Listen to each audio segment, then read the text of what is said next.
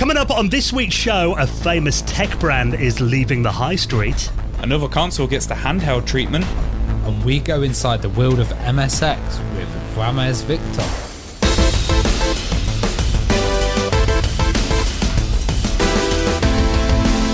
The Retro Hour podcast is brought to you each week with our wonderful mates at Bitmap Books. Now, if you're a fan of the Amiga, we're going to tell you more about the incredible Commodore Amiga, a visual compendium, over 420 pages detailing more than 140 of the biggest titles on the platform. We'll talk more about that soon and check out their full range of retro gaming books on their website at bitmapbooks.co.uk.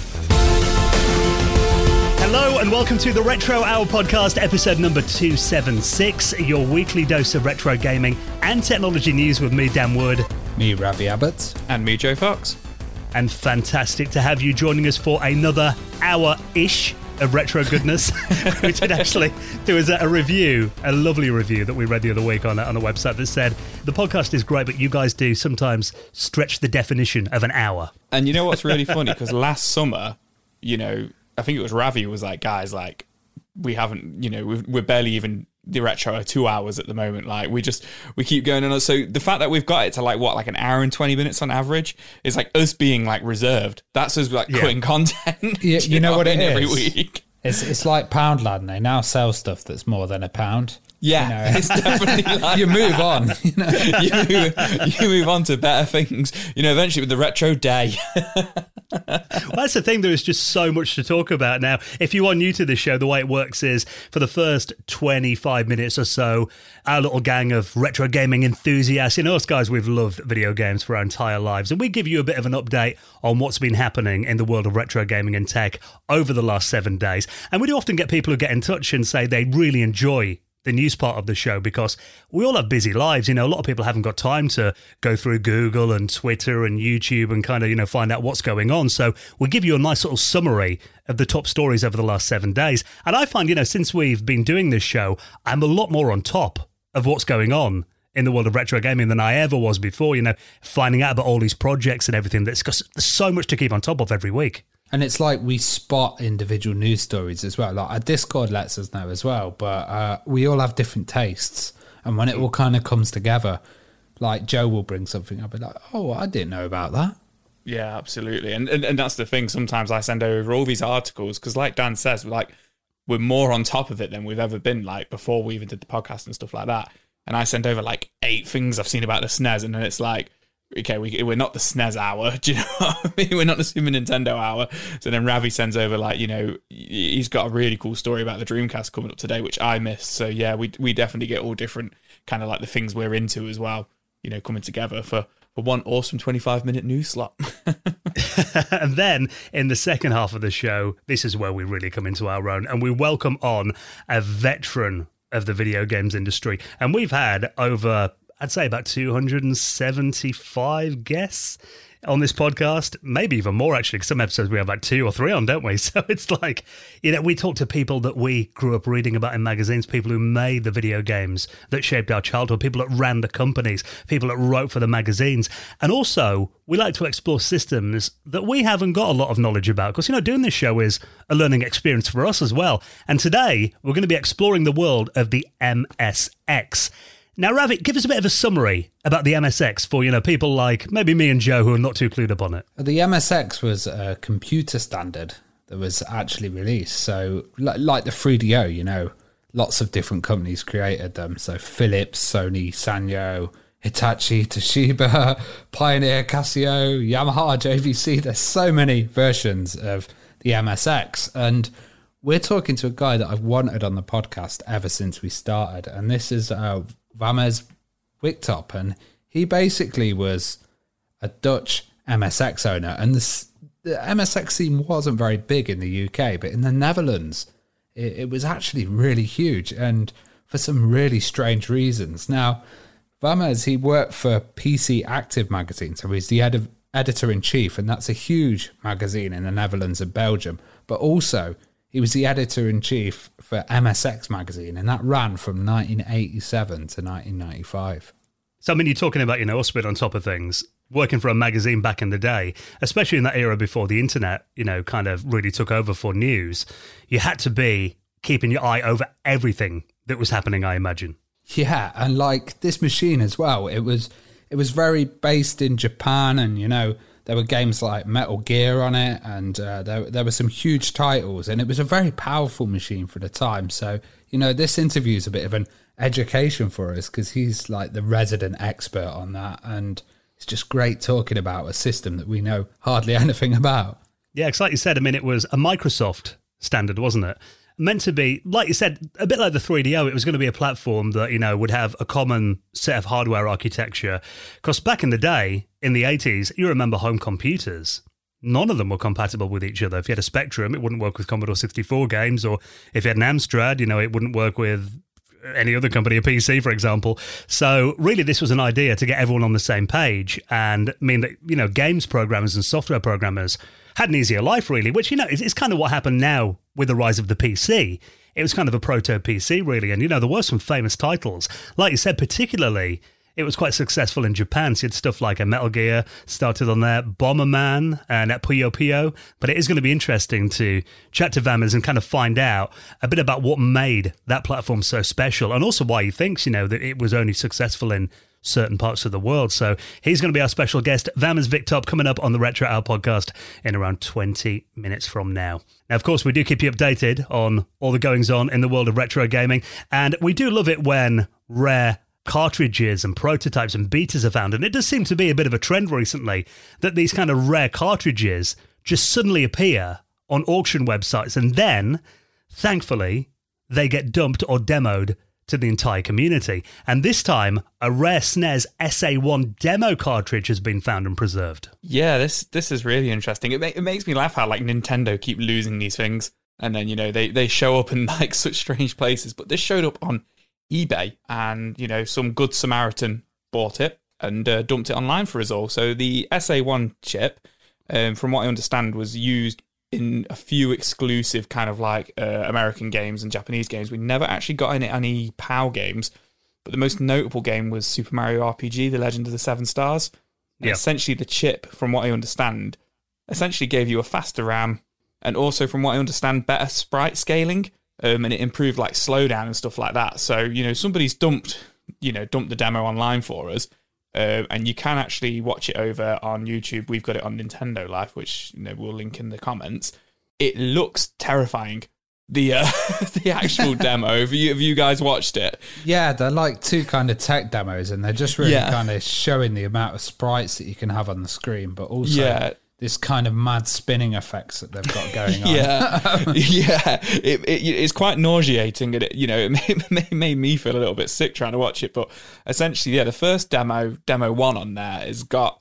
It starts off with a couple of little, I can only describe as little Kirby sprites, and and it goes from Pac-Man. And it goes from Pac-Man, and it starts off with like a couple of them, and it kind of gets more and more crazy to a point where they have like 20 of each sprite just running around on this green screen with no slowdown already. And I'm guessing that's what the demo is for. It was to kind of demonstrate, look, there's no flickering, there's no slowdown. Look how fast it's running with all these sprites on screen at once. And then it does show you, if you watch it, there is a little bit in the corner there. It actually shows you when it's switching between the Super Nintendo CPU and the SA1 and kind of what each chip is doing. The SA1 can do so much more than the stock CPU. Yeah.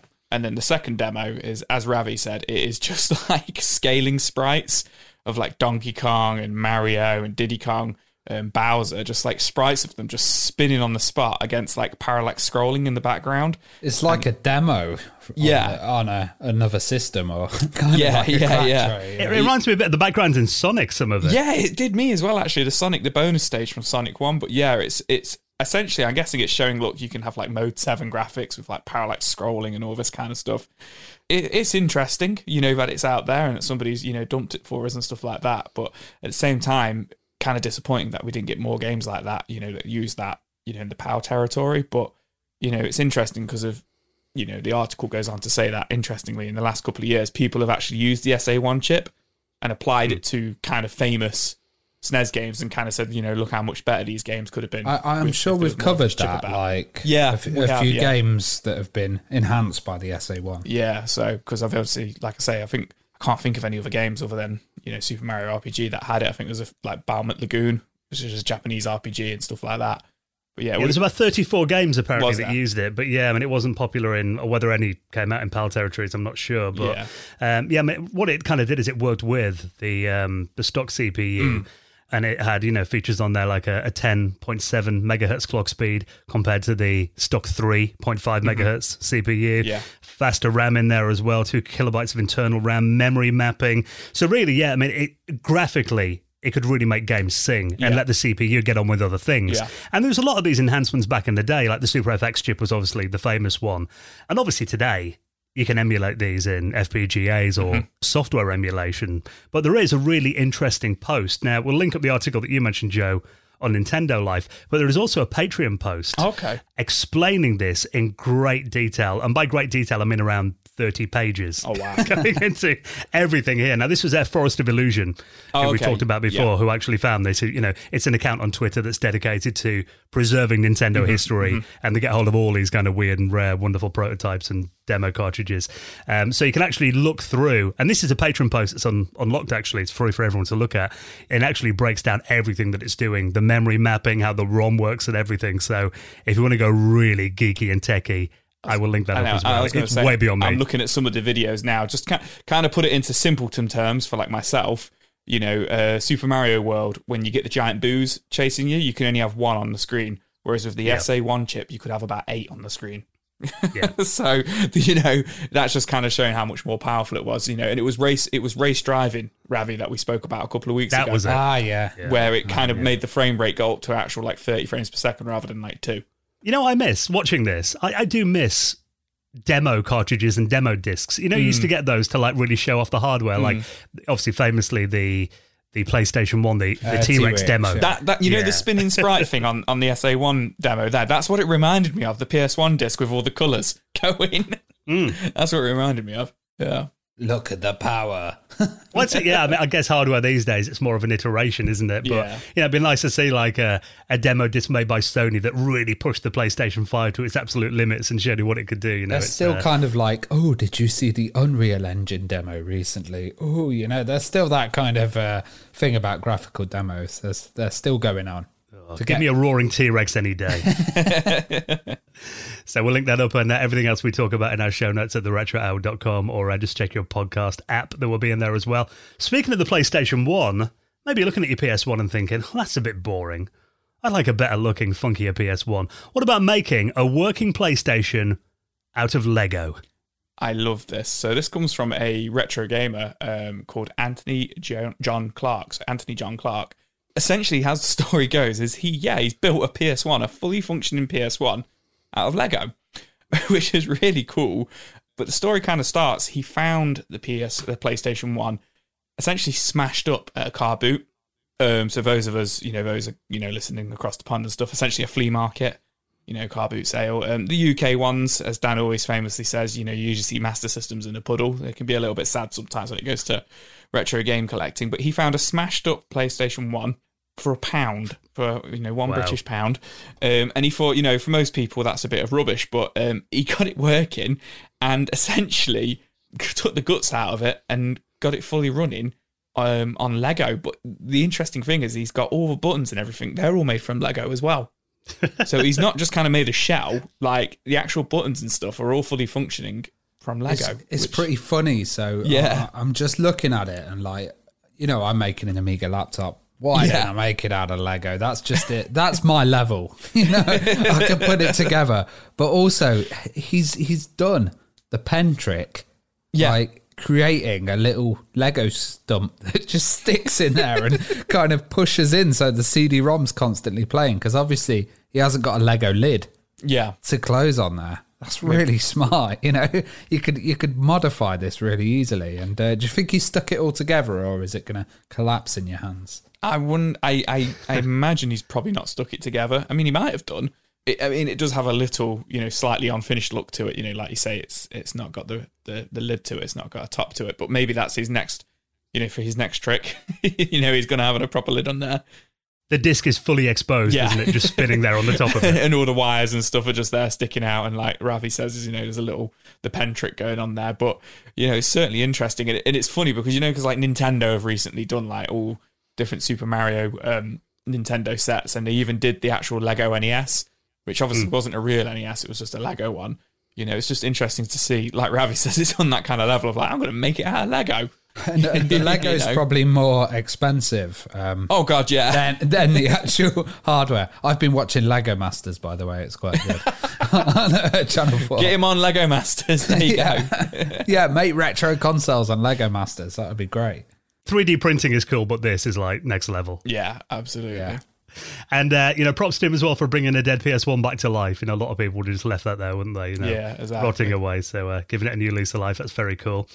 Now, this is something that we're not going to hear anymore. There's nowhere else like it. PC World. Not that we've heard that for like 20 years anyway. But apparently, PC World is vanishing from the UK high street, along with Carphone Warehouse and Dixon's. These are all names that, have been around for decades now on the high street. I mean, Dixon's not so much anymore. That used to be... Curry's PC World, Dan. Yeah, Curry's PC World. Well, it is. I mean, for again, context for people that don't live in the UK, we used to have all these separate shops, Carphone Warehouse, as you'd imagine, sold car phones. And we were talking about this on Discord, Warehouse sold car phones, and then it sold mobile phones, and everybody buying mobile phones were probably clueless about a car phone and what the hell it was, but it was still called Carphone Warehouse, and it continued under that brand because the brand was so strong. And I can imagine so many people have used it and just gone, what the hell is a car phone? Oh, well, I'm going to get a phone anyway. Yeah, because this is a brand that is still on our high street now. At the time of recording this, it's going to be vanishing soon, according to this story. But the story really is that Curry's, who own Dixon's, Carphone Warehouse and PC World, are now just going to be rebranding them all as Curry's. Because, which makes sense for them. They have that name, and, it's a brand that's been on the British high street since the 1800s, 1884.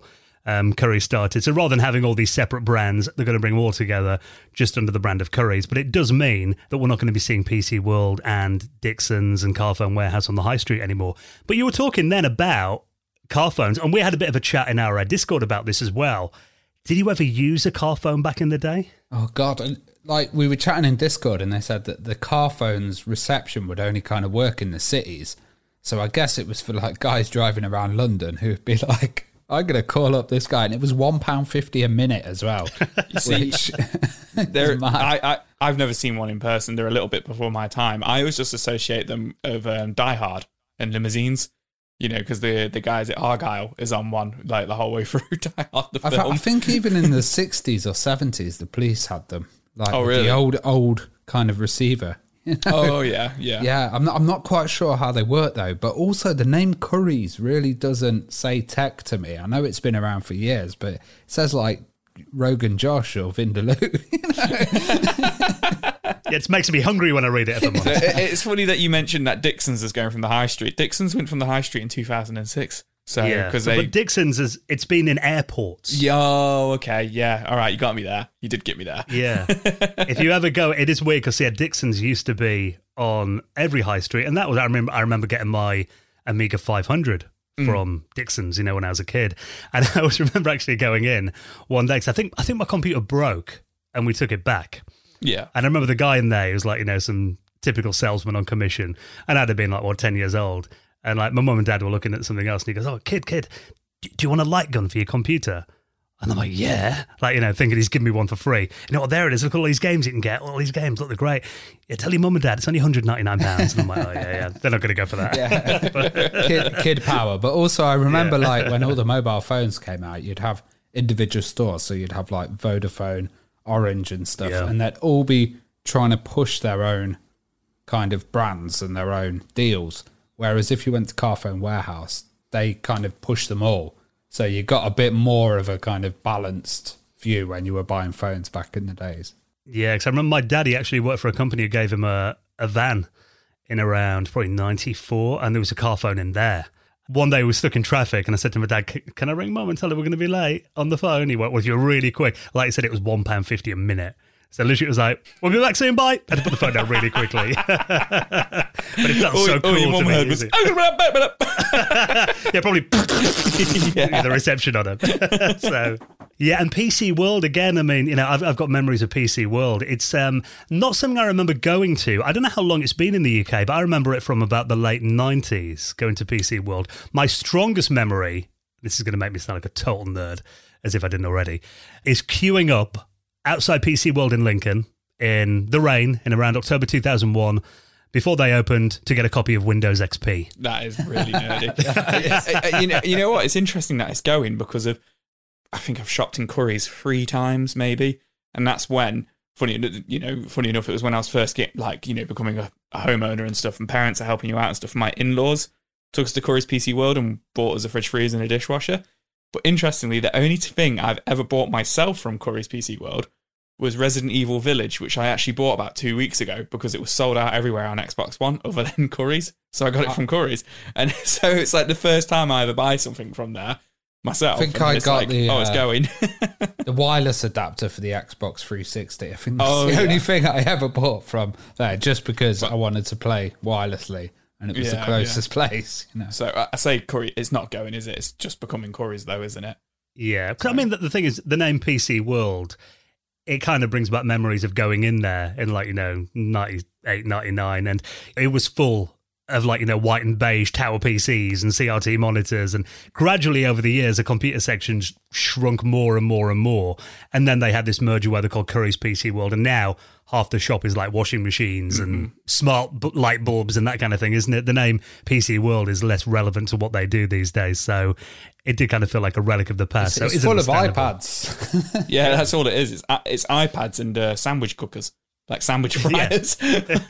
Coffee machines and sound bars and TVs and stuff. So it doesn't really make sense, I guess, to have a dedicated retailer just for PCs. Of course, they're such a commodity product now, but it is sad that these names are going. And Dixon's, even when I'm in the airport and there's Dixon's was kind of relegated to when you go through the checkout and in the duty-free area, you know what's going there. I remember, I think you and I, Ravi, were having a look around an airport. It might be in Manchester or somewhere, and we're on our way to a show in Norway or something, or Germany.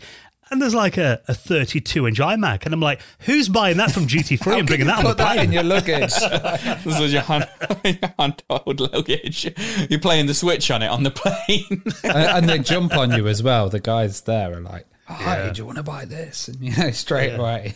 A 65-inch TV would look great in your hotel room in Italy when you go. Did they have duty-free as well? Was that why they were in the airports? Because they were in the duty-free area, so maybe you got it a bit. But then you'd have to probably do delivery on it as well. But seeing the name Dixon's always brought back a load of memories, and I always had a little look in, just because, it was Dixon's, but obviously they're going to get renamed to Curry soon as well. So it is sad to see some icons of British technology companies kind of vanishing and coming under one umbrella, but it does make sense. They're missing a trick. They should do a tandoori and a PS5. And that would be the ultimate thing. Ravi, it's 5:30 in the afternoon. I've not eaten all day. Don't you make me hungry. Now let's talk about something else, kind of following on from a story we were chatting about last week, actually. That really cool Wii handheld system. Now, this is where a guy had got all the guts from a Nintendo Wii, crammed them all into a handheld system, put a screen in there as well, and made that a workable console. Now someone's done the same with the Sega Dreamcast. Yeah, this is mad. It's called the DCSX, and it's got original Dreamcast hardware in there, but it's been cut down, like we mentioned last week, where they're kind of trimming devices to fit into other ones. It was a Wii last week, and this is really interesting. He's cut it down, created this little unit that basically has a screen on it. It has the VMU built into it as well. So the VMU is displayed at the bottom. You can save your games, do all of that. It's got the thumbstick and the kind of original vibes. It's in a 3D printed case, and it's also running GDMU, which is essentially the SD card on it. So just kind of describe it. Obviously, it's 3D printed, but it does look really nice. It's essentially a Dreamcast controller with the VMU built in with a very nice screen attached to the top.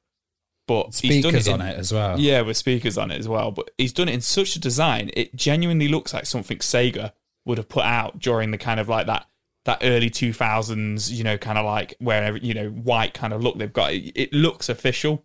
He's done a really good job of this, and he's selling these on eBay, isn't he?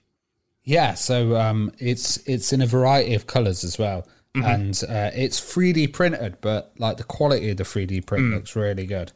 Yeah, it does look really good. They've cracked it on this one, and just really interesting. I think maybe he's gutting a Dreamcast as well, so this is going to cost quite a bit, isn't it, Joe? Yeah, so he's selling them for $600.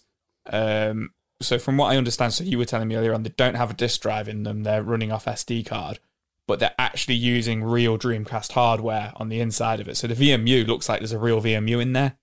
Yeah, it's got the little matrix screen in there. Yeah, and then it's actually got, the guts of a Dreamcast in it. So, he's having to get Dreamcasts and essentially take them apart to build this and then put it into the 3D printing. And obviously, he has stated in the description that it does take 2 weeks for him to build one of these, in his free time kind of thing.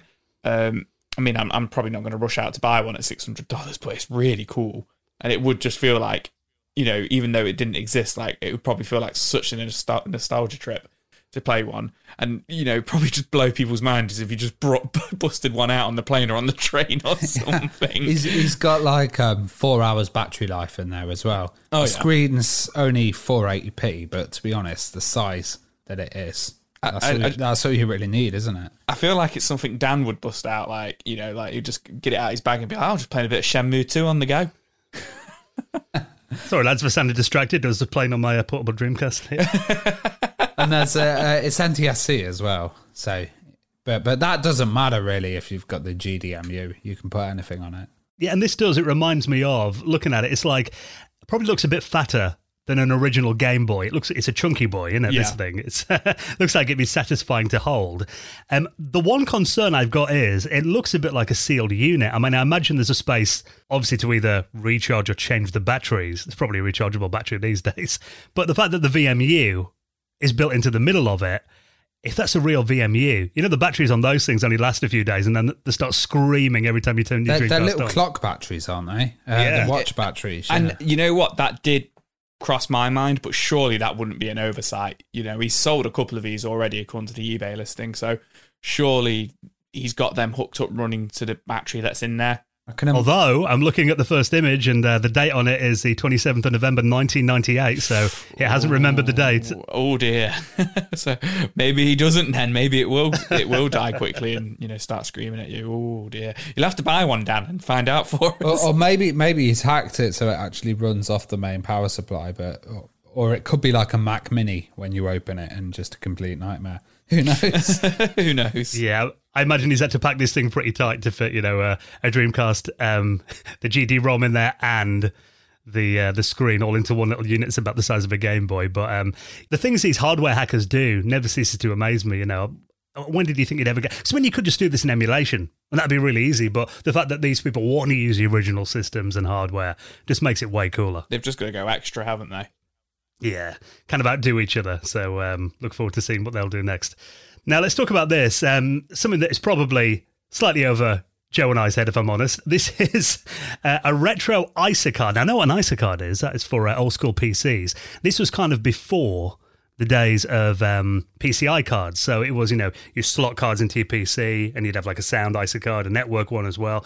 I've actually got a 486 under my desk with ISA slots in there as well. The only thing about them is a lot of them weren't plug and play back in the day, kind of pre-Windows 95. You'd have to configure the DMA and the IRQ addresses and everything like that. That could be an absolute nightmare.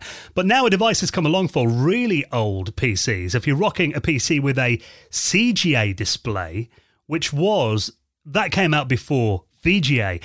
What's the difference between VGA and CGA then? Is it just less colours? I think so. And higher resolution modes can be done in VGA. This card is called the Graphics Gremlin, and when I went to America, everybody was after these kind of CGA monitors and EGA as well. They were collecting them for the IBM machines, and the really early ones were the ISAs. And you see channels. The first PCs used CGA, didn't they? The first IBM PC. And you see channels like LGR and stuff, and he's always rocking a CGA monitor. I think there's a certain look, and people are really into having the original hardware and stuff. Well, this card is FPGA based, so it acts like a vintage video card, but at the input end, it provides a VGA port. So what you can do is you can actually use a VGA monitor but with these older machines, so you don't have to get like this rare CGA monitor. When I was in America, people were taking apart them and fixing them and then kind of, you know, just trying to get these old ones working, and they became incredibly rare. It looks like quite a nice little thing to expand the machines and to be able to use these old school ones and kind of use them on a regular old VGA board. And they've got some really nice silk screened kind of printed instructions on the little board as well. Yes, I'm looking at CGA. Its highest resolution was 640 by 200 and 16 colours on CGA. So yeah, this was like, you know, the computer graphics card. These are the ones that were on the original IBM PC back in 1981. So if you are rocking a monitor of, you know, if you are rocking a PC of that vintage and yeah, your old school monitor dies and you want to connect it to something a little bit more modern. I mean, you know, we're calling VGA modern here, but that kind of dates from about 35 years ago as well. But I guess it does give you a few more options than having to just rely solely on your old CGA monitor. Yeah, and I guess as well, like some of these graphics cards are pretty old school and dying and stuff, you know, so they might be in a limited quantity themselves. So getting one of these new cards done with FPGA just makes it a lot easier and means you're kind of running all on new equipment, but you could use it for just testing machines and stuff like that, and then use your original CGA setup or EGA old school monitors. Yeah, and if you're like us, you don't need an excuse to buy stuff like this, do you? You just say, oh, that's cool. Yeah. I'll buy it. So we'll link that up and everything else we talked about this week, all in our show notes. You don't have to Google around for all these stories. We put them all at theretrohour.com. Now, something that we started last week and we're getting a great reaction to is tell us about your favourite retro gaming shop. Now, by this, we don't mean the shop that you used to go to 30, 40 years ago to buy your old Spectrum games. We mean stores that you go to today that are keeping retro alive. The shops are obviously, many of them around the world have been closed for a lot of the last year. They need a bit of a helping hand, and we want to give shout outs to amazing shops that sell retro goodies. And we've been inviting you to get in touch and tell us about the store that you go to get all your retro gear, and we've had loads of them in as well. This week, this one looks quite cool. This is one in Swindon. Yeah, you guys need to check the images of this because this place looks like Valhalla. Yeah. It's like I've got it open now. Absolutely this amazing. This is floor to ceiling of retro games. Yeah, so this is called Retro Games Swindon, and a guy called Rich contacted us and he said, I discovered this shop during lockdown, and I have to say it's a dream come true. During the last year, I've rediscovered my old consoles and even bought ones I've never had back in the day, like a Dreamcast. I've never visited a proper retro store and then discovered Retro Games HQ by accident. The shop's fantastic with an excellent range of Sega, Nintendo, Sony software and hardware. The SNES N64 is particularly impressive, and the owner Pete is really friendly and the service is excellent. And this place looks absolutely mental. It's inside a shop called Holmes Music in Swindon, so it's kind of based in this music store. But looking at the pictures, you know, it's got Game Gear. They even sell promotion games that were done for the PlayStation. Repair CDs as well, and they've got games from all different eras. I'm sure you guys are drooling at the images that I've put up. Well, I'm looking at the Atari Jaguar that they have in one of their glass cases here, complete with cannon fodder, Alien vs. Predator, Cybermorph, the controller Tempest there as well. It looks a gorgeous example of the Atari Jaguar, their pride of place in the middle of the store. They've also got, this is really cool, they've got like an original Xbox store demonstration unit. You know, we used to go in and you'd have like a monitor and the console. Yeah, from back in the day. It looks like an original Xbox and the 360 one kind of merged together. This place looks really worth a visit, doesn't it? Like, we should actually get out there and go and check it when we're in Swindon. Like, they've got a Vectrex, Ravi. They've got a Vectrex. It'll be gone soon. They've got arcade machines as well. Pac-Man Defender, I see there as well, like full-size arcade cabinets you can play in store too. So yeah, this looks like, you know, it's a mecca of retro gaming. Have you seen the shelf, Joe, of N64s and all the different they've got all the versions? different, you know, all the like the watermelon ones and the orange ones and, you know, the see-through ones and stuff. It does look really cool. That, you know, that's the kind of shop I'd go in for and just disappear for like 2 hours and just come out, with a lot lighter wallet. But yeah, that's awesome. It just seems like the kind of shop you would actually kind of take a day trip to drive to, you know what I mean, and get into your head like, right, I'm going to go spend some money there. Let's do it. I imagine Saturday morning you just send to Charlie, I'm just nipping to Asda, I'll be back soon. Come back. 3-hour drive to Swindon. 3-hour drive to Swindon, yeah. So, another amazing retro shop. Keep your recommendations coming. You can check them out, retrogames-swindon.co.uk. And if you've got a favourite retro gaming store that you go to you think deserves a mention on the podcast, anywhere in the world, we're a global podcast, let us know about it. You can tweet us at RetroHourUK, leave it in our Discord, or drop us an email if it's easier, show@theretrohour.com. Now, the Retro Hour podcast is brought to you each week with our amazing mates at Bitmap Books. Now, they do so many incredible retro gaming books. And we've said this before, these books are not just something that you pick up and read through once. These are actually works of art, aren't they? Oh, they're absolutely beautiful. And the one that we're talking about at the moment is Commodore Amiga, a visual compendium. And these visual compendiums are absolutely amazing. Like, looking at it, they have the art and it's blown up in huge ways, but also they have the full kind of levels that are all spread out in there. They're covering amazing companies like Bullfrog, Blue by Psygnosis, Sensible as well, System Free. It's full of interviews as well. And the thing I love about it is the quality. Like, it's hardback, but you've also got this kind of beautiful sleeve that you can slip it into, which really helps protect the book.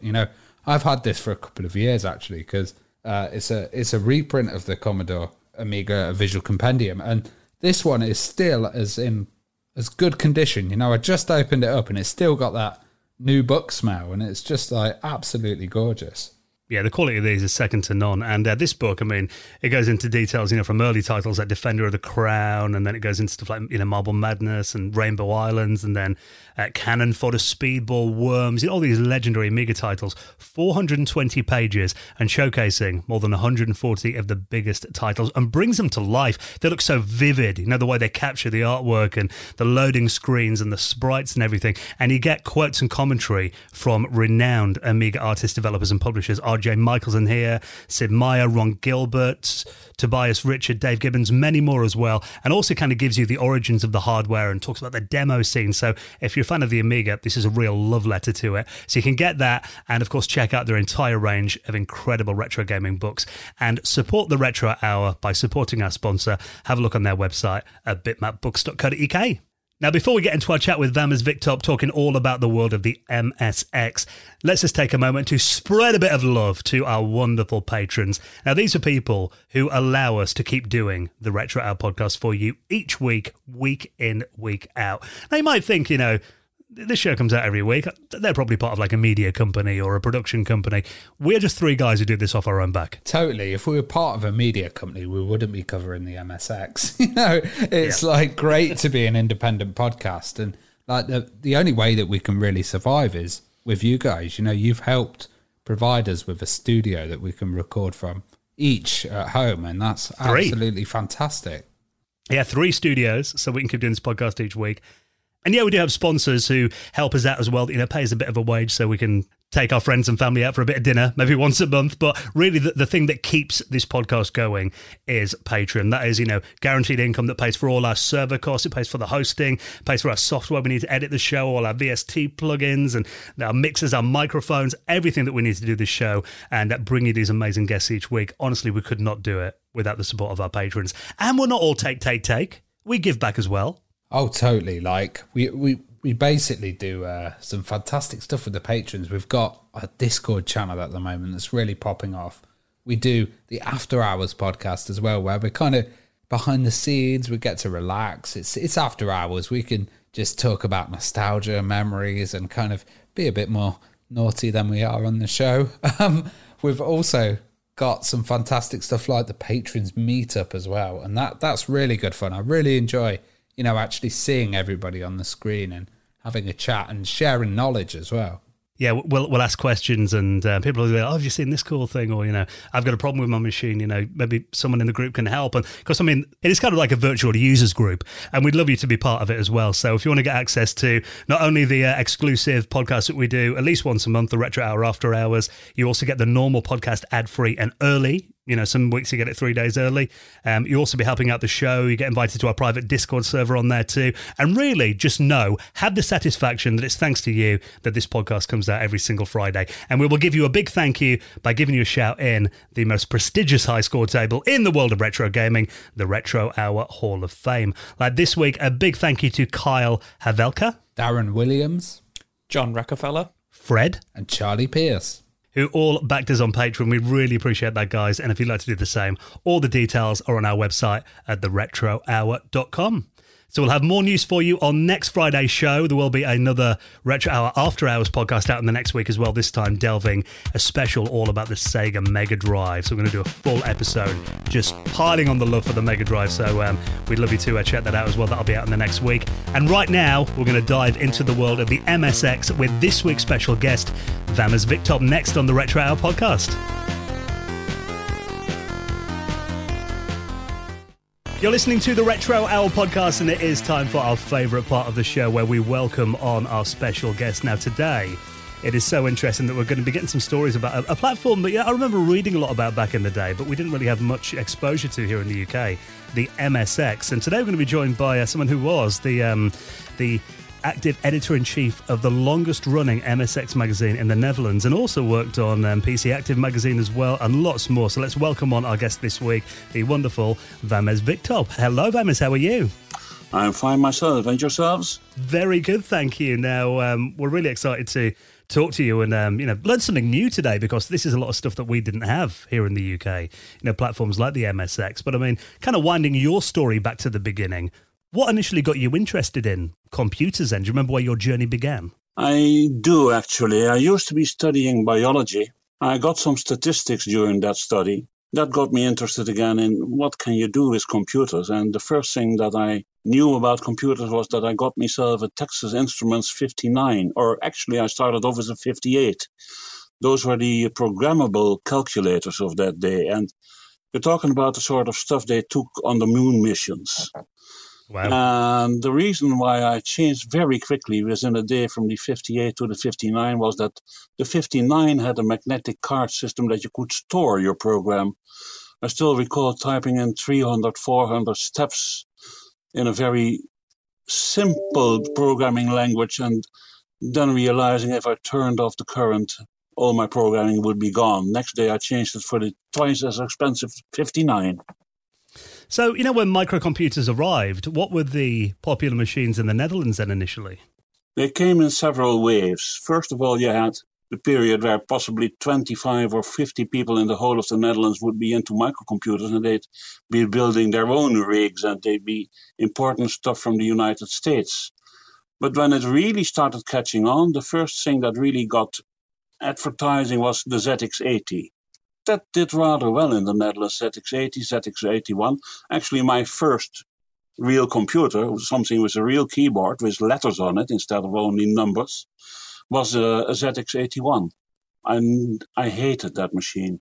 I had a memory expansion in the back, and whenever it wobbled, everything was gone again. So I ended up soldering it to the motherboard.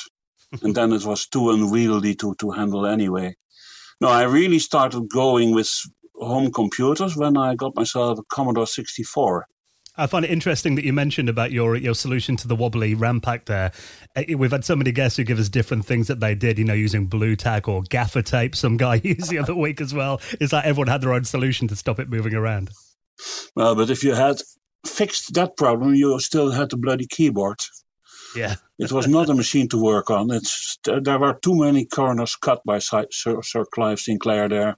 Well, obviously, in terms of software, I know over here in the UK, the piracy scene was everywhere in the early days of micros. People swapping cassette tapes and disc copy parties. Was there a lot of that going on in the Netherlands too? Yes, there was, but I always kept very far from that. Actually, MSX Computer Magazine made a very firm point of being totally against piracy and trying to explain to the punters that if you pirated programs, there will be no more programs coming. It was rather hard to get across with some of the idiots, but by and large, we did quite well, actually. And were there many programs that were published in the magazines that you would, type in yourself? And Oh, yes. I'd say in the early years, some 25%, even up to 30, was dedicated to listings. Listings, by the way, for a computer magazine is a very two-edged sword in a way, because whenever you get contacted by readers, it will be in most cases to tell you that there is an error in your listing and they can't find it. You always have to explain them there's an error in your typing and you should find it yourself.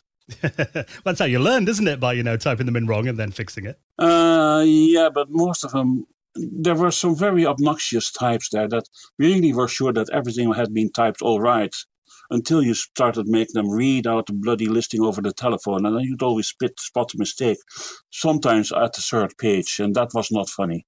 Well, which magazines were kind of out at the time, and what made you want to write about these machines and move into journalism? Writing actually was a bit of an accident. I was still studying biology, and I was in the meantime, I was working on a mainframe. I was working for the Amsterdam City Council, working out traffic counting stuff, etc., etc. That also got me acquainted with punched cards and everything you had in those days. I had it thrown back. My physician came by. He saw me sitting there in the middle of whole piles of listing of the old white computer paper. At that time, I was quite busy cracking that mainframe. I got far in that mainframe. I got very far. It would have been punishable by law in these days. And he said, "Are you doing anything with computers?" So I said, "Well, Joost, I hope your diagnosis on my back will be just as acute as this observation." And he introduced me to a friend of his who happened to be an editor of a video magazine. And he asked me, "Could you write an article?" After I had been telling him about home computers. I was a real missionary in those days if it came to home computing. And after talking to the man for 2 hours, he said, "Well, could you write an article about it?" And I told him that the last thing I had written was some report while I was studying biology, and I really doubted if I could write. I have to say that I proved myself wrong, but it took me 6 weeks on a typewriter, that first article. Do you remember what the article was? I think I know. I had been writing about the possibility of using a home computer, a ZX81, in order to generate titles for home-produced video. It was a lot of hot air, actually, but it was fun writing it. So then, the MSX is something that I know you've covered a lot in your career. And as I mentioned in the intro, the MSX, I remember reading about it in magazines, but it didn't really make a dent in the UK computer scene. Can you give us a bit of background on who was behind the MSX and, what did the initials stand for and who was involved in it? What was the aims of the platform? The initials are quite shocking. Microsoft Extended, MSX. MSX was dreamed of by a man, I don't know his proper Japanese name, but he was known in the West as Kei Nishi, Dr. Kei Nishi. And Kei Nishi, apart from the fact that the man speaks perfect English, I met him a number of times. Kei Nishi was at that time president, honcho, big man of the Far Eastern operations of Microsoft. He was involved in a thing called ASCII Company, which is a Japanese company. He's also been involved, I think, sideways with Konami, and that's a name you might recognize. And Kei Nishi came up with the idea of MSX, with the concept of creating a computer standard instead of all the different companies making their own computers, which in no way were compatible with each other. And Nishi's idea was that, well, if you join forces, a very Japanese idea actually, if you join forces, if it comes to the standard of the home computer, you'll have more leverage and you'll have better programming and you'll have more marketplace. That was the whole plan behind it. And, well, apparently he was able to convince Bill Gates, convince Microsoft, because at first Microsoft was behind it. Only MSX, well, if it made a small dent in England, it made no dent in America. MSX was basically at that stage a very Japanese concept. And for some reason, Philips got involved, good old Dutch Philips. Philips and Sony are normally seen in those days as fighting between each other, very, very competitive, both in the same markets. And if you look at the video scene back in those days, the old tape video, yes, you had Sony with its VHS system. You had Philips with the EP276, if the memory serves me. And they fought really like crazy. If you look at home computing, on the other hand, Philips wasn't that involved in home computing. Philips had a text processor, a word processor, which was in the office market. And when it came to home computing, Philips had nothing. So I suppose that when Sony proposed that they'd work together, that really caught on in Eindhoven. So that's the reason I think that MSX got quite popular at first in the Netherlands, because Philips is based here. Philips did a lot of public relations here on MSX, and Philips started pushing the machines with advertisements in the newspapers, but also by trying to get the press behind it. And, well, the press where they had most contacts at that time would have been the consumer electronics press, and then not only the stereo hi-fi, but also the video scene. And the MSX Computer Magazine was not made by me at first. It was a proposal that I got from a man called Ronald Blankenstein. And Ronald was the owner of a publishing company which was good in video magazines. So that's the background there. Ronald was being pushed into MSX, or being drawn into MSX actually, by Philips and by Sony, who also were quite active in the Netherlands at that time. And that's the reason why Ronald came up to me. I had been writing for his magazine, his video magazine then, for a number of months. And he said, well, shall we try an MSX magazine? And I told him, no, that won't work. And I told him, no, that won't work, because I had been reading the English trade press, where they all said, no, that won't work, MSX. Was there an attempt to kind of get to these other regions and distribute the MSX? That I don't. Well, I know there were attempts, but if you look at the development of MSX worldwide, you know that MSX is still a big name in Brazil, no doubt. You know that MSX is still quite active in Spain, of all places. There were a good number of Arabian MSXs, which actually had Arabian character sets and Arabian keyboards. MSX was also developed with the idea of the real international market, not only the English language market, but MSX was quite capable of handling different character sets. And of course, they had to make it that way because of Japan. In Japan, in those days, English was a very foreign language for most Japanese. If you wanted to sell a computer in Japan, it had better been able to write Japanese. And what that did in the background, if you look at the technical side of how the whole text system was organized, was being handled, made it quite easy to say, okay, well, we'll make it Russian this time, or we'll make it Arabian this time. Because MSX was a computer standard, and that kind of being based in Japan, did that mean that other companies like Daewoo and Fujitsu, Gold Star, Hitachi, get on board? Kind of, was it a lot easier being based in Japan and with America as well? What happened there was that ASCII company, Keinishi's in those days was quite famous in Japan. He's one of the types that would give a lecture for open to the public and earn about 20,000 quid with giving the one lecture. That was the status Keinishi had in those days. So when Keinishi put his weight behind it, that really helped for the Japanese scene. MSX was mostly a Japanese standard. I think I'm aware of at least 100 or to 150 different Japanese MSX models of a good number of different manufacturers. If you look outside that, well, what do you have? You have Gold Star indeed. You have one or two other Korean manufacturers. You have Philips. But I'm not aware of any MSX computers made by any non-Japanese or Korean company except Philips. So you might say actually that the MSX standard was a great success in Japan and the rest of the world, being a little bit of a joke that the rest of the world wasn't all that big in this case. MSX found its foothold in a couple of countries, and there it survived for quite some time, up to today actually. If you look at the Dutch scene, it's still there.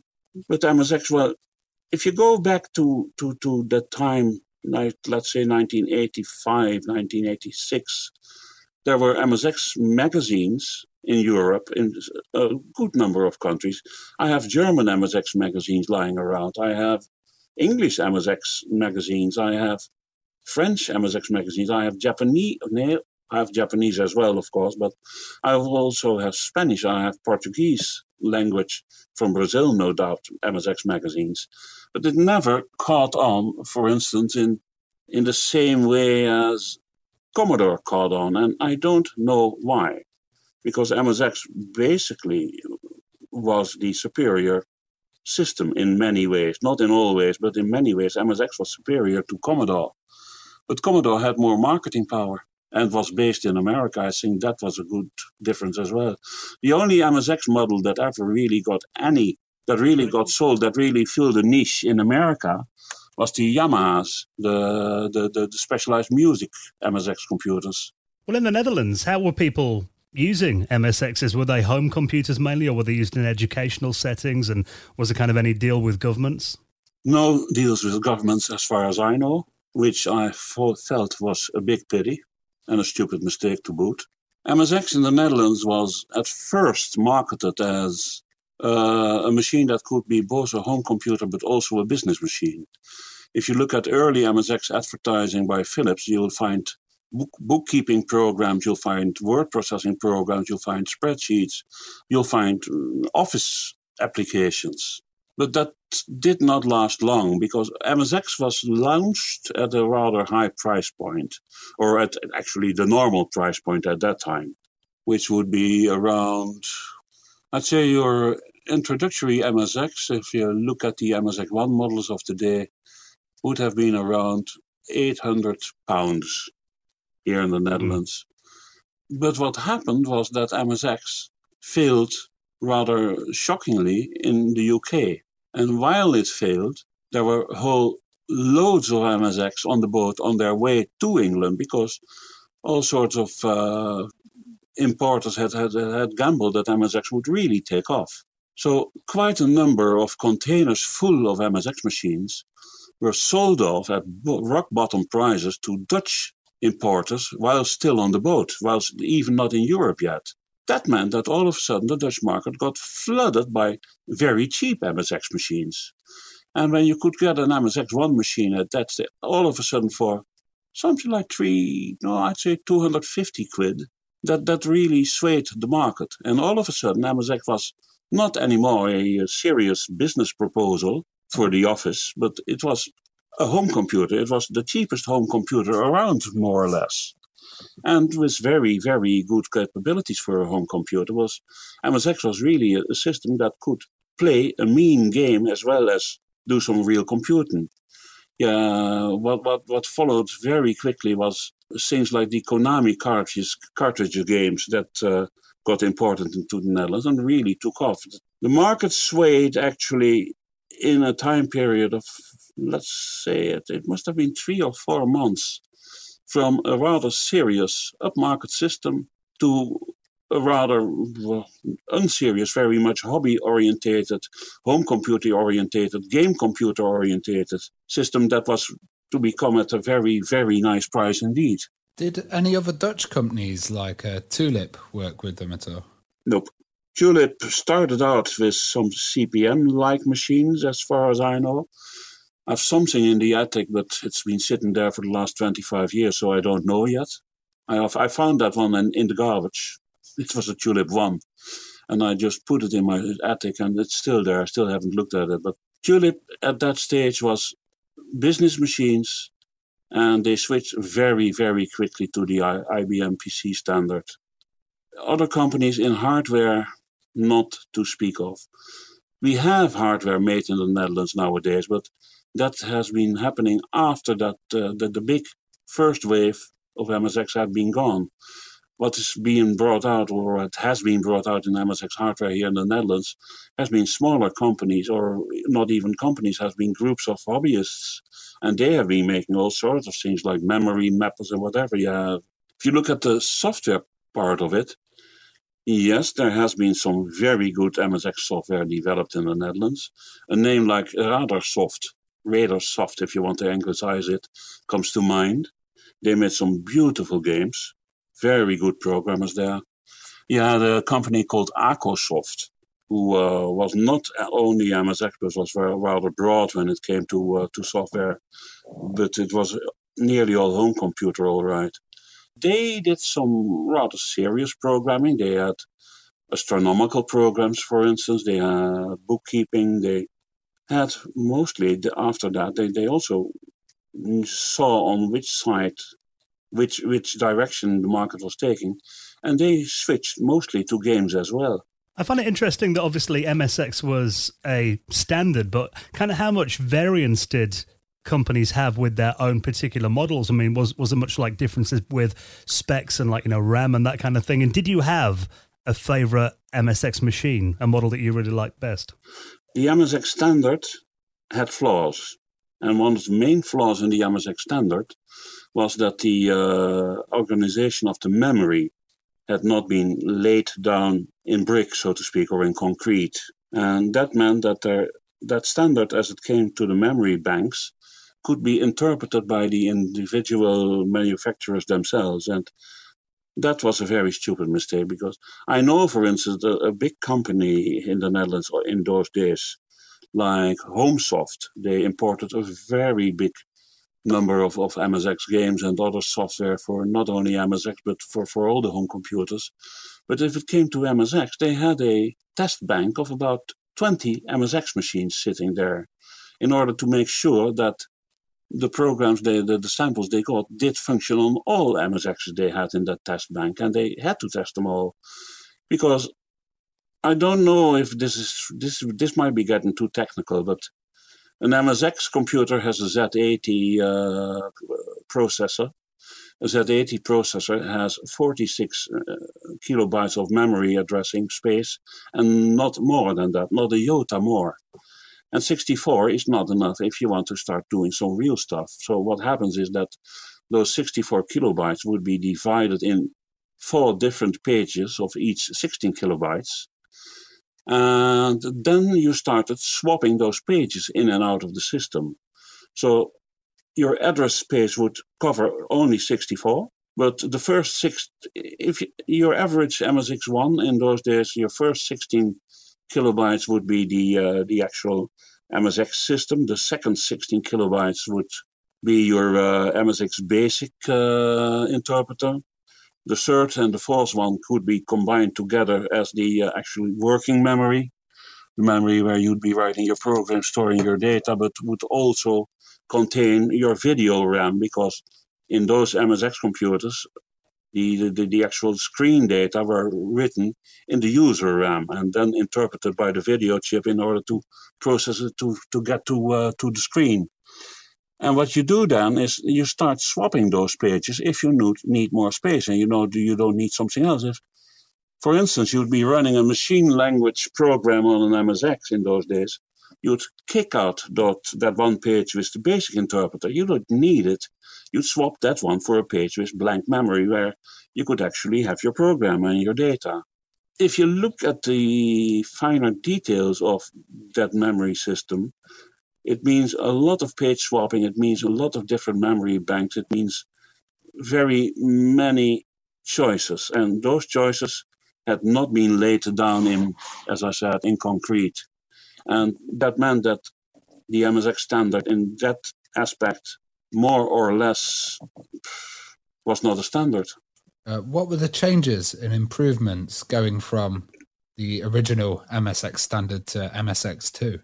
Mostly video related, actually. Your MSX1 was 25 lines of 40 characters. Your MSX2 was 25 lines of 80 characters. And that makes a hell of a difference when you're programming, writing a letter, or doing whatever. But even more important, there were a number of other screen modes in the MSX2, which were graphically very much more advanced than the MSX1 had.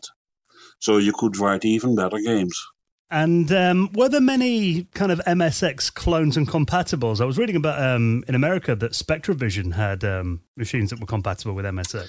No, that's a well-known error. The machine you were talking about was the Spectra Video 328, I suppose. And the 328 is considered an MSX forerunner. I know that Kei Nishi has been involved in developing the specs for the 328, but the 328 came out before MSX was really finalized. And if you look at the next machine that came out after that, I think that was the 738. That was a fully blown MSX, and that was actually the only MSX machine that Spectra Video, to the best of my knowledge, produced. MSX clones is an impossibility per definition, you might say, because MSX is a standard and you could just join the standard. Why should there be clones? Well, what were the kind of famous pieces of MSX software as well? If you're talking about the games, I'd say the Konami series were very, very good. Those games were all cartridge-based. And it wasn't only Konami, mind you. If you look at the magazines that we brought out in those days, you'd find all sorts of Japanese names. A game that, to the best of my knowledge, started on MSX, for instance, was Metal Gear. MSX scene in that period more or less split into two halves. The half that was very busy with programming. A great joy of them, a great pastime of them was making demo discs. I don't know if those have ever passed over to England, but what they did was just write programming, for instance, to manipulate the video system in such a way that they'd have amazing effects, and everybody was thinking, how the hell did they do that? And they had contests in that sort of things. It didn't do anything. It wasn't a game. It was just showing off how good you could program that video system. And the other side was indeed the people who really went into games and who started to import as individuals games from Japan and then try to translate them, because by that time a lot of the better games in Japan, the better cartridge games, were, well, not text-based. They were very graphical.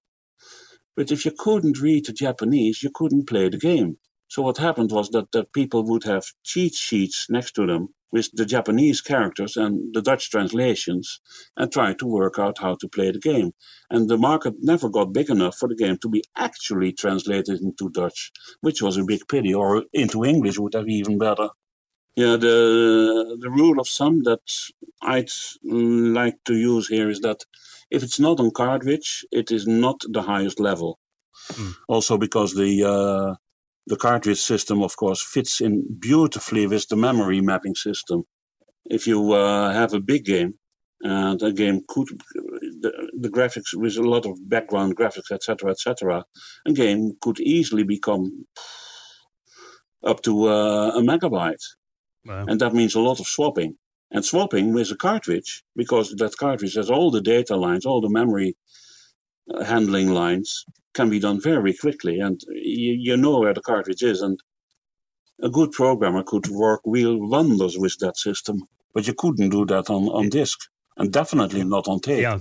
I remember trying to play multi-load tape games and having to wait 5-10 minutes for the next part to load in. And yeah, I mean, cartridge way superior, obviously. For gaming. Those were the days. Well, you know, the Commodore Plus 4 and the Commodore 16, I remember those coming out here as kind of a response to, you know, the Sinclair machines, like that kind of low-end, low-cost market. And I believe they did have some success in the Netherlands as well. I mean, were they kind of marketed to kind of aim at that MSX low-cost market? Don't think so. I'm not sure, but I don't think so. To the best of my knowledge, by that time, the market had gelled into different factions, and I use the word without exception, because they really fought like cats and dogs at times.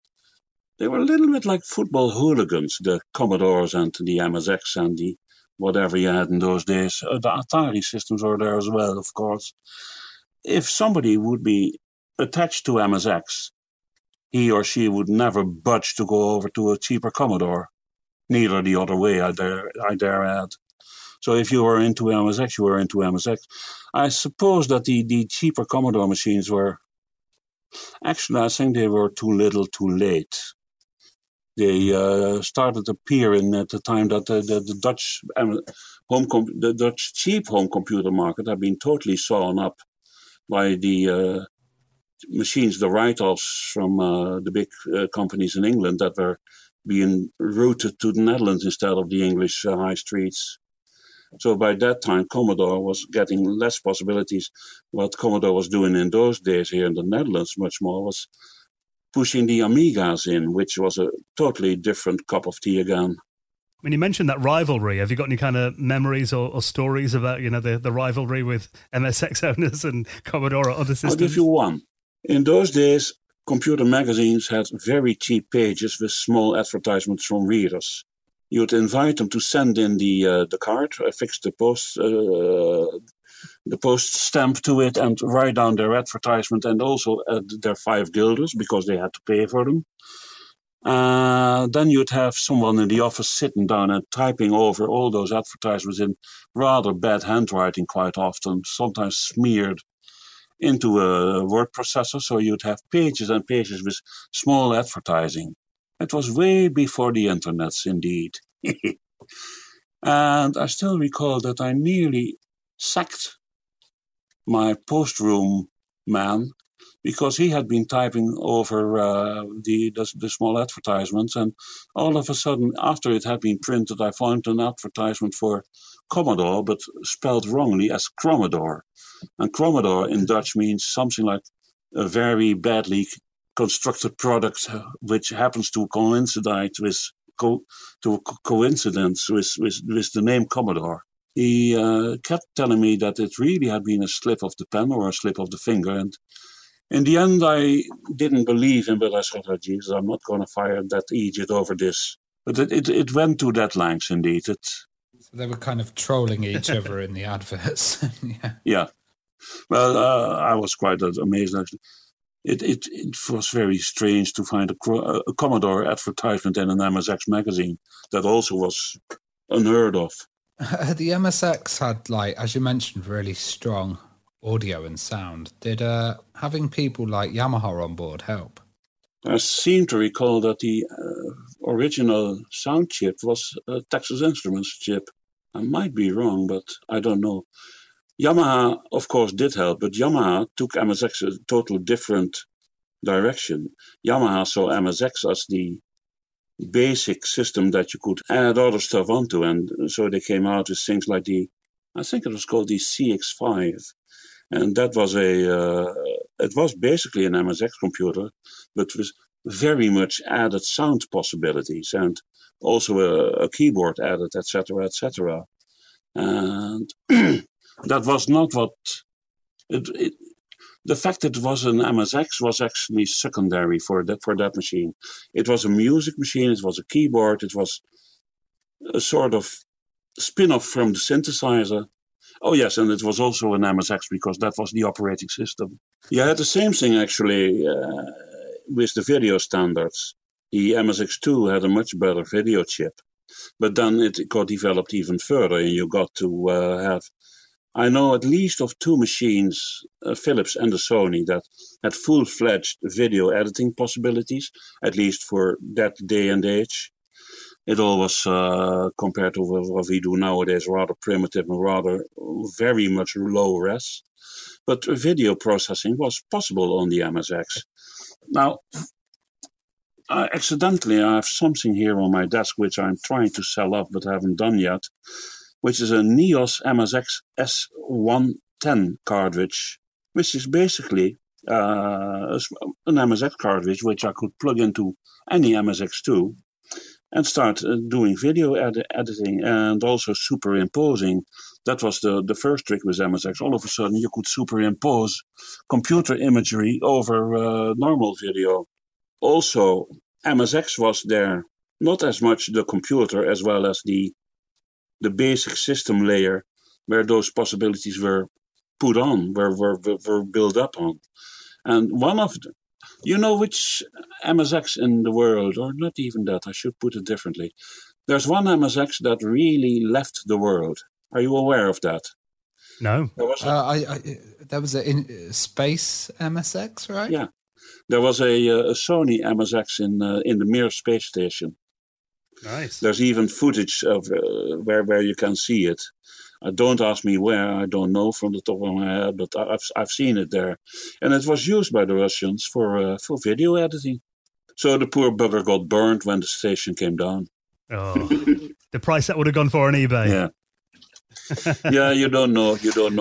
Well, talking about, your journalism career, I know you're at PC Active, which, is the largest computer magazine in the Netherlands and Belgium. What made that magazine so popular then? And did you really focus on taking in-depth looks at hardware and guides and stuff? What kind of gave it the edge? Indeed, what you say there, the inside look. Let's put it this way.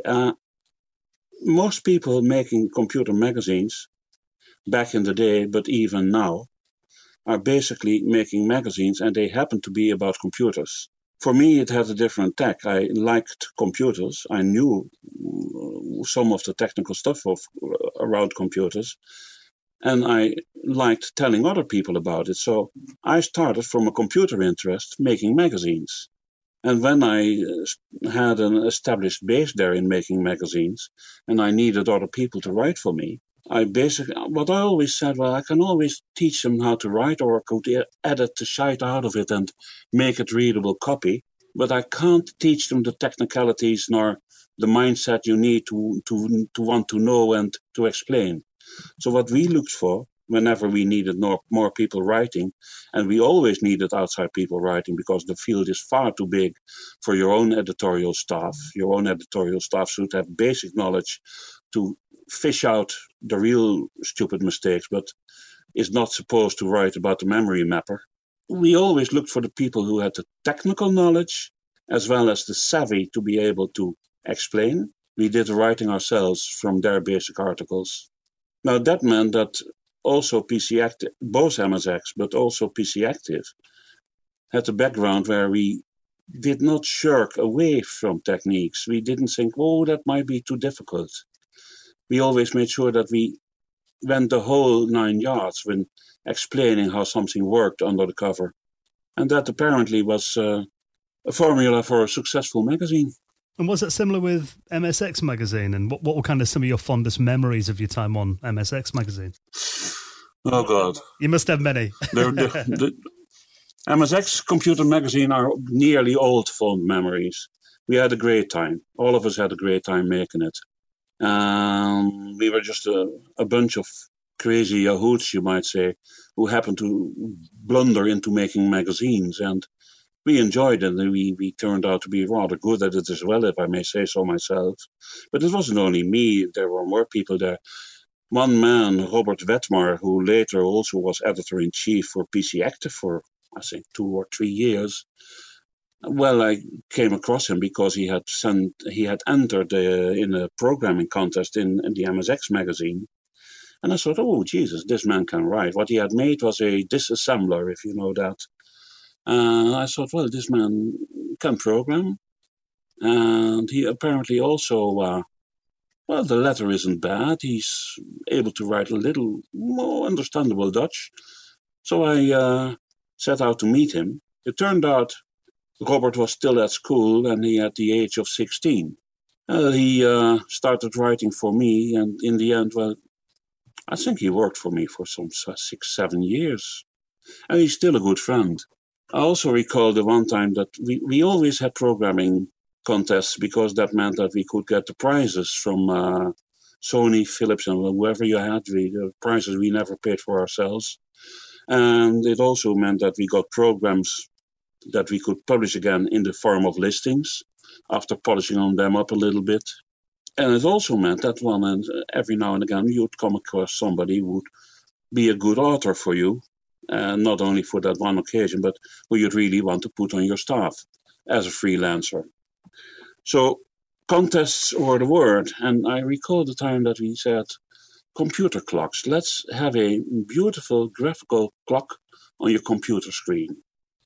It doesn't care how you make it. We don't care how you program it. We don't care about the team behind it. It can be anything. As far as we are concerned, make a water clock on screen. and send in your entries with, in the left upper side of the envelope, TikTok as an emblem, as a catchphrase. And the people downstairs in the mailroom will start wondering again, what the hell are they doing up there? That sort of jokes. Well, amazingly, the MSX scene is still going. And I think you actually mentioned to me that there's still an MSX show. Do you kind of keep your foot in the world and, keep checking what's going on at the moment? Not too much, if I'm honest. What we did a couple of years ago, it's over 10 years ago by now, is that, I was the last owner of MSX Computer Magazine. So I owned, in principle, all the rights to all the articles. And it wasn't only me, but also two other people. The same Robert Wetmar that I mentioned, and some other people from those days that said, why not digitize the whole lot and put it on a website? Why not make an official MSX Computer Magazine archive website? And that's what we did. So that means that I still have some contacts with the MSX scene. One of the people who's still working on that website is, for instance, the man who organizes the yearly MSX show, or at least it was yearly before Corona came around, near Nijmegen. Manuel, he's called. And Manuel is very active in the Dutch MSX scene. So, yeah, he's one of my scouts, you might say, one of my watchdogs. And there's more people. There's people that whenever something happens that they feel that I should speak up or that I should speak about something from what happened back then, that, well, I get warned and I'll show up in the forums. It is great, though. I mean, it must kind of blow your mind that people are still interested in all this stuff that happened, 35 years ago. Actually, it is. Yeah.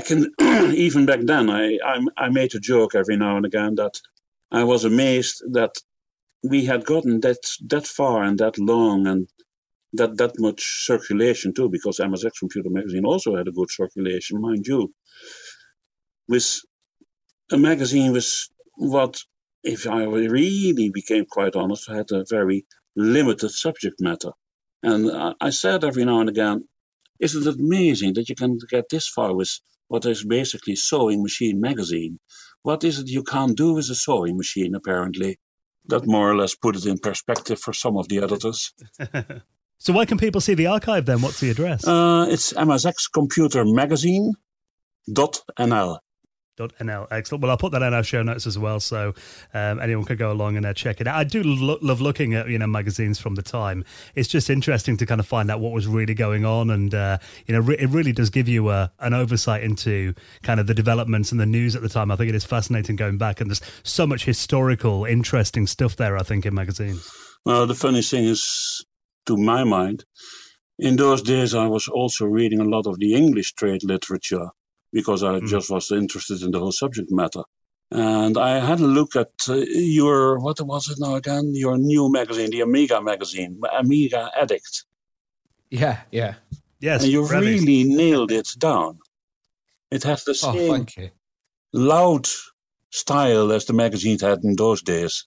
We've tried to get the tone right. And You have it right on the, you have nailed it. If you look at the MSX Computer Magazine, those were the days that we did not use too much full color because it was too costly. MSX Computer Magazine was mostly 64 plus 4, 68 pages, including cover. And of those pages, there might have been 16 pages in full color, and the rest would be black and white with one supporting color.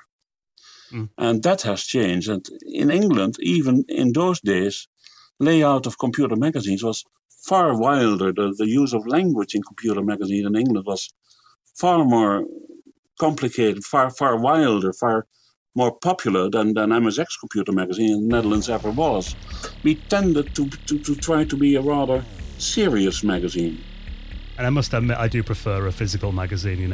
It's not very good taking your iPad in the bath to read a PDF. It's much nicer using actual paper. It's dangerous. Yeah. I used to say, if I can't take it to the toilet, I don't want it. Yeah. But that changed, with smartphones and tablets. They get most of their reading on the toilet on their smartphone. No, back in the day that you'd have to have a CRT under your arm. But those days are gone, and I can't say I rue that they are gone. Well, it has been fascinating reminiscing with you and learning about the MSX scene. I must admit, I'm quite tempted to have a look on eBay at what the prices, because it's a platform that I've never had exposure to before, and I find it really fascinating. It's been education, definitely. Yeah, absolutely. Lovely. So we really appreciate you coming on and being our guest.